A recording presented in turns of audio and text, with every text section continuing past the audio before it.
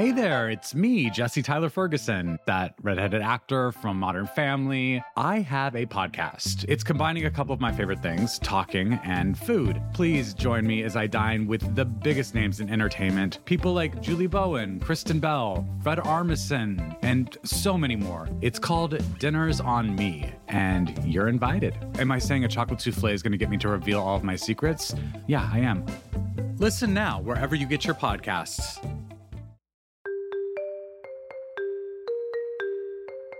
Thursday morning, an advisory panel convened to decide whether the Food and Drug Administration will approve the first coronavirus vaccine to be administered in the U.S. This vaccine from drug manufacturer Pfizer and German firm BioNTech is one of 2 vaccines submitted for approval by the FDA. Dozens more are still being developed. The potential approval of the Pfizer-BioNTech vaccine is big news for our country, which faces overtaxed intensive care units, hospitals running out of beds, and a growing number of cases and deaths from the virus every day. This week, for the first time since the pandemic began, the U.S. reported more than 3,100 deaths in a single day. The need for a vaccine is urgent, and the Trump administration, for months, has boasted of its efforts to bring a vaccine to the American people with unprecedented speed. Now, it appears at least one vaccine is likely here. Though at first, after it's approved, it will only be available to some healthcare workers and nursing home residents and staff. For most Americans, a vaccine likely won't be available until at least spring, which means we have several more months before this pandemic can start to get under control. The Trump administration has touted vaccine development as a major accomplishment in its COVID-19 response. As I've stated all along, and I guess as you saw pretty vividly, I heard about what they were going to show prior to my coming. You saw that very few people thought that this was possible. Of course, they'll be saying now, we always told you it was so, but we have them saying a little bit different. But it has been incredible, and it will end the pandemic. It will end the pandemic, and we're working President Trump held a news conference Tuesday to celebrate the vaccine and credit his own work in making the advances possible. Today, we're on the verge of another American medical miracle. And that's what people are saying. People that aren't necessarily big fans of Donald Trump are saying, whether you like him or not, this is one of the greatest miracles in the history of modern day medicine or any other medicine, any other age of medicine. American companies were the first to produce a verifiably safe and effective vaccine. Together, we will defeat the virus. In particular, Trump's repeatedly credited the White House's Operation Warp Speed initiative with providing the money and resources the government and private companies need to bring a vaccine to the population quickly. Before Operation Warp Speed, the typical time frame for development and approval, as you know, could be infinity. And we were very, very happy that we were able to get things done at a level that nobody has ever seen before. The gold standard vaccine. But Pfizer, the company behind the vaccine awaiting FDA approval, has distanced itself from Operation Warp Speed. And critics say the initiative has fallen short on goals of delivering 300 million or so doses of vaccine by the end of the year. So just how much did the Trump administration's efforts directly affect vaccine development? Has Operation Warp Speed done more to help the process than our government's pre-existing pandemic response system? What's hindered the process and what's helped? And who deserves credit? This is Can He Do That, a podcast that explores the powers and limitations of the American presidency. I'm Allison Michaels. I went to get some answers from someone who knows quite a bit about this subject.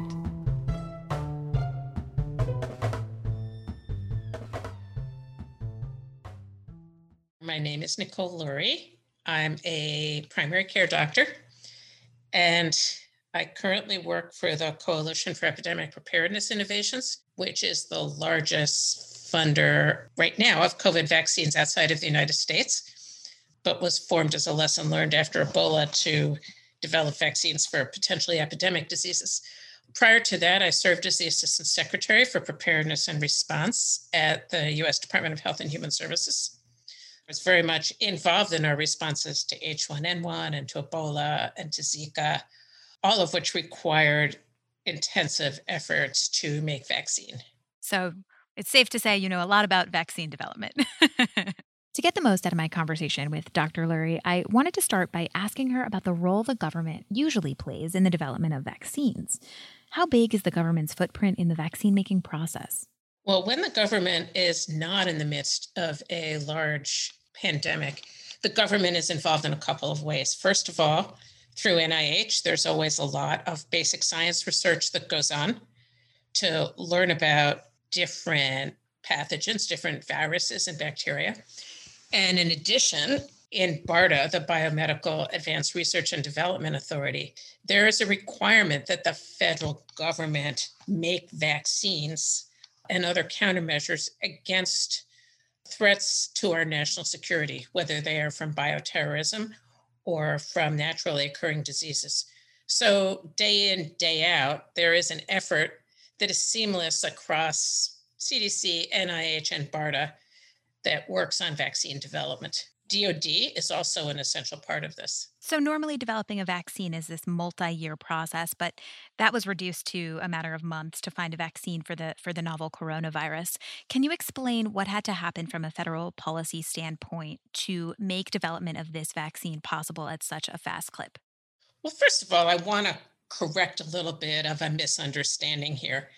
The public has this impression that we just started working on vaccines, and especially mRNA vaccines, earlier this year. In fact, as a lesson learned after the H1N1 pandemic, the federal government took the position that it needed to shift its strategy from what we call a one bug, one drug approach to a platform approach in which we could potentially make a generic platform where you might be able to make a vaccine against a new pathogen really quickly.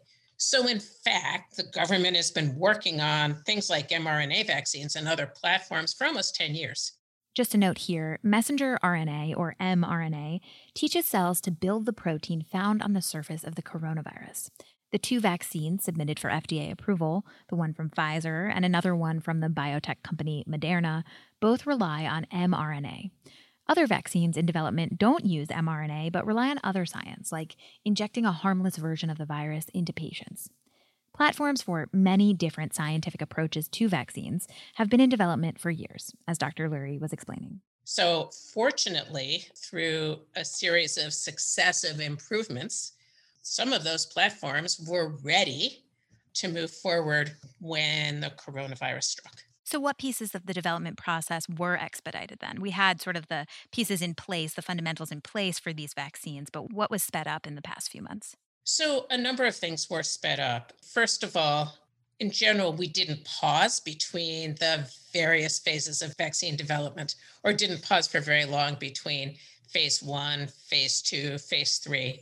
In some cases, a number of things were done in parallel instead of in sequence because we all knew that we were in a race against the virus. And then finally, we started activating manufacturing capacity and building more early on because we knew if this persisted, we would need to manufacture a lot of doses and that we would need to start that process, which is very expensive, but to start that process long before we knew if those vaccines worked. So how much of that expedited process would have happened in any pandemic setting, sort of on autopilot?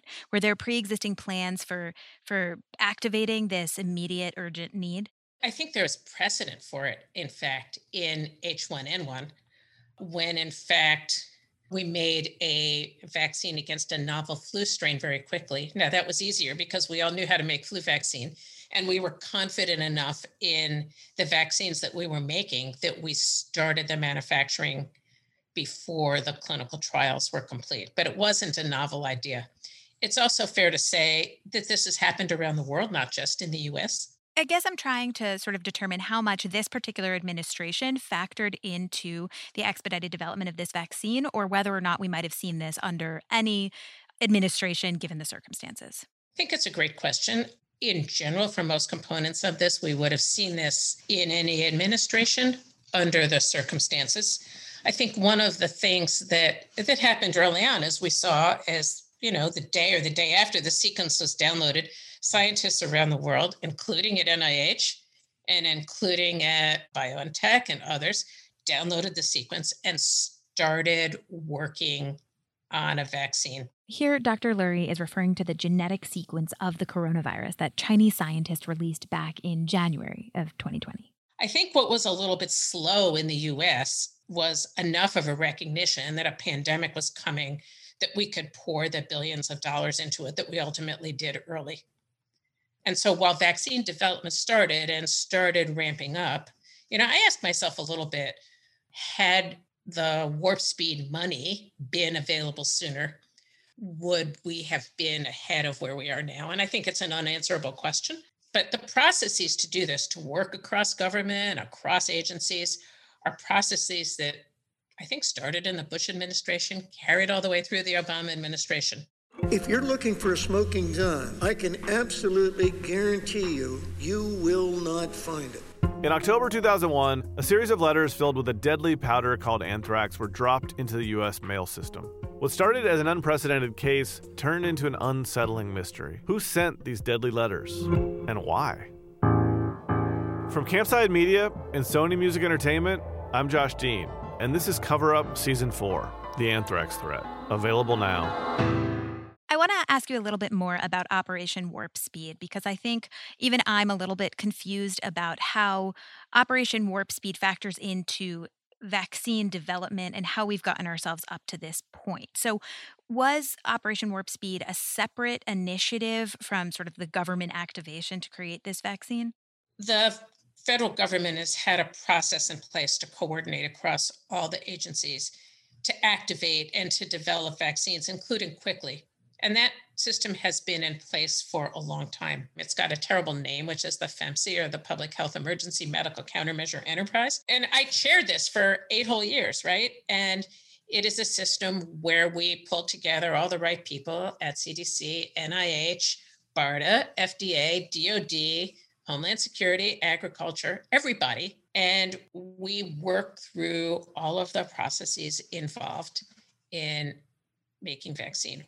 My impression has been that at the beginning of coronavirus, it did not activate, and it did not activate effectively. And ultimately, when there was a recognition of the need to activate, Operation Warp Speed stood up and was created. It was a mechanism to coordinate and get all the different parts of government working really closely together. What I think might be a little bit different about Warp Speed than prior efforts is the scale of it, the amount of money that's been put into it, which is very welcomed, but also a lot of the complexity of managing the supply chain of raw materials all the way through the development process. And there, I think the input of DOD, almost as a force multiplier, has been very welcomed.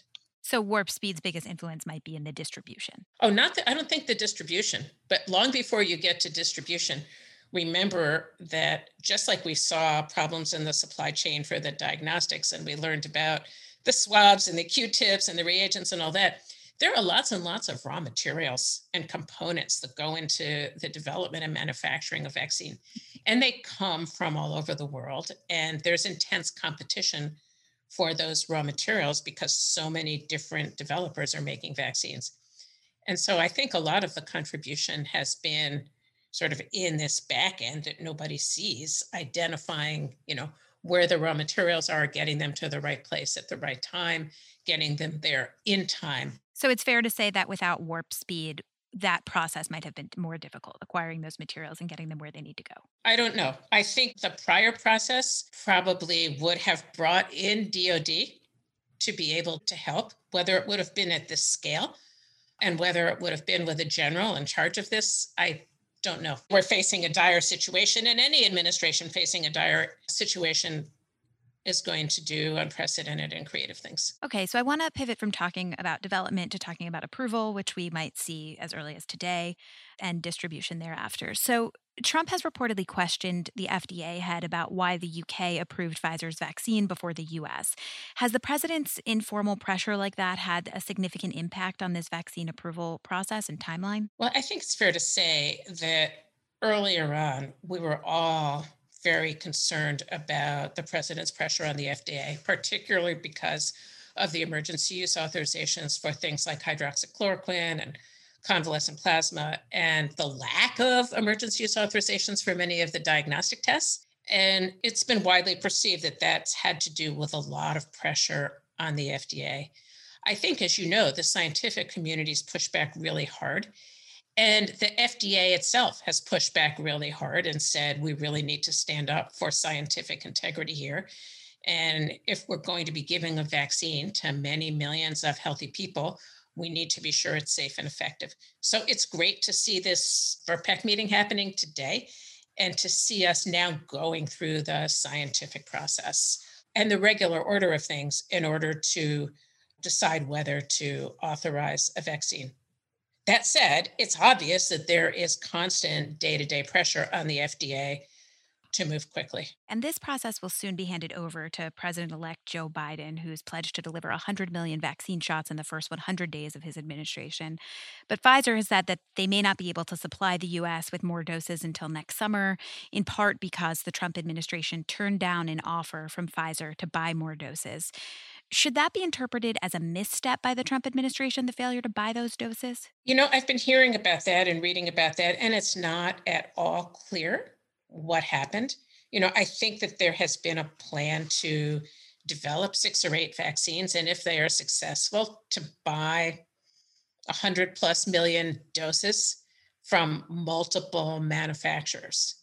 It's just that the mRNA vaccines came first, and they are highly, highly effective at first blush. And so from that perspective, it certainly would be desirable to get more if that were possible. How much will the lower number of doses available from Pfizer potentially hamper a Biden administration in getting the public inoculated? Will we see a big impact from this? Well, we can only provide vaccinations if there's vaccine. I think the Biden administration's goal is going to be to distribute and administer all of the vaccines that are available in the shortest amount of time. It might also want to be taking a look at whether there are other mechanisms to further scale up or speed up any of the manufacture of vaccines. And I believe people are looking at those sorts of issues pretty closely now in light of all of the news. So on Tuesday, President Trump signed an executive order that told pharmaceutical companies to prioritize Americans for vaccine distribution. Do you understand what that executive order accomplishes? Is it enough to remedy any lack of doses we might have? I don't completely understand what that accomplishes. I have not heard that it is being used to block the export of vaccine from the United States to other countries for which the companies already have signed contracts that they need to deliver on. What I would say is I think any attempt to do that would be very, very short-sighted. In the past, we've had big crises when we haven't had domestic manufacturing capacity. And that was early on part of the impetus for working so hard on pandemic flu manufacturing and rebuilding the manufacturing base in the US. If companies were to see that they couldn't reliably do business around the world if they were based in the United States, I would imagine it could be a pretty big inhibitor for deciding to do business here. And as we're all focused on moving manufacturing of all kinds back to the US, that would seem really short-sighted to me. In addition, a lot of the raw materials for these vaccines come from other places in the world.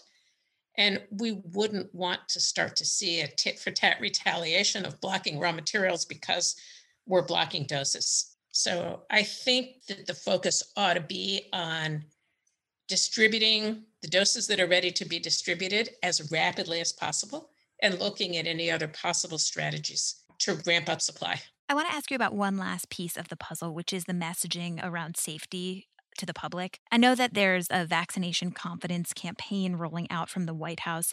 What does something like that look like? How will we instill confidence that this vaccine is safe and effective? First of all, it's very hard to talk about a vaccine that doesn't exist. And so it's going to be important for the FDA to determine for each of the vaccines that they are safe and effective and not simply rely on press releases to do that. So once the FDA does make that determination, I think it's going to be a multi-pronged strategy. Some of it has to do with, quote unquote, a confidence campaign. But I think that the data also tell us that there are a number of other things that we can do to help with vaccine uptake. Some of it's going to depend on who the messenger is and whether people are able to hear about vaccine from people that they trust in their communities and in their social circles. Other components of this are going to be dependent upon how easy or difficult it is for people to get vaccine, whether we can be proactive, for example, about setting up an appointment for them to get a vaccine rather than waiting for them to do those things themselves. All those sort of little nudges that take people where they are and help facilitate or make it easier for them to get vaccines. And then obviously, we all have to do a lot of listening to people about their views about vaccines. I want to ask you a final question, and that's about how history will view who gets quote-unquote credit for this vaccine. Will history likely view this as the quote-unquote Trump vaccine or the quote-unquote Biden vaccine, or should credit go not to presidents at all and elsewhere? I think credit goes to the unprecedented scientific collaboration around the world that scientists and developers all over the world have been pretty united in an effort to say we're with this vaccine and we're going to defeat it. All right. Dr. Lurie, thank you so much for your time. You're so welcome. This has been another episode of Can He Do That? I have a quick request for all of you. Here at Can He Do That, we want to hear answers from you to one particular question. What are your biggest hopes and your biggest fears for the next administration? We might use your voice in a future episode of the show. Let us know by leaving a voicemail at 202-618-0715. That's 202-618-0715. Thanks. Can He Do That is a team effort here at The Post. It's produced by Arjun Singh with logo art from Loren Boglio and theme music by Ted Muldoon.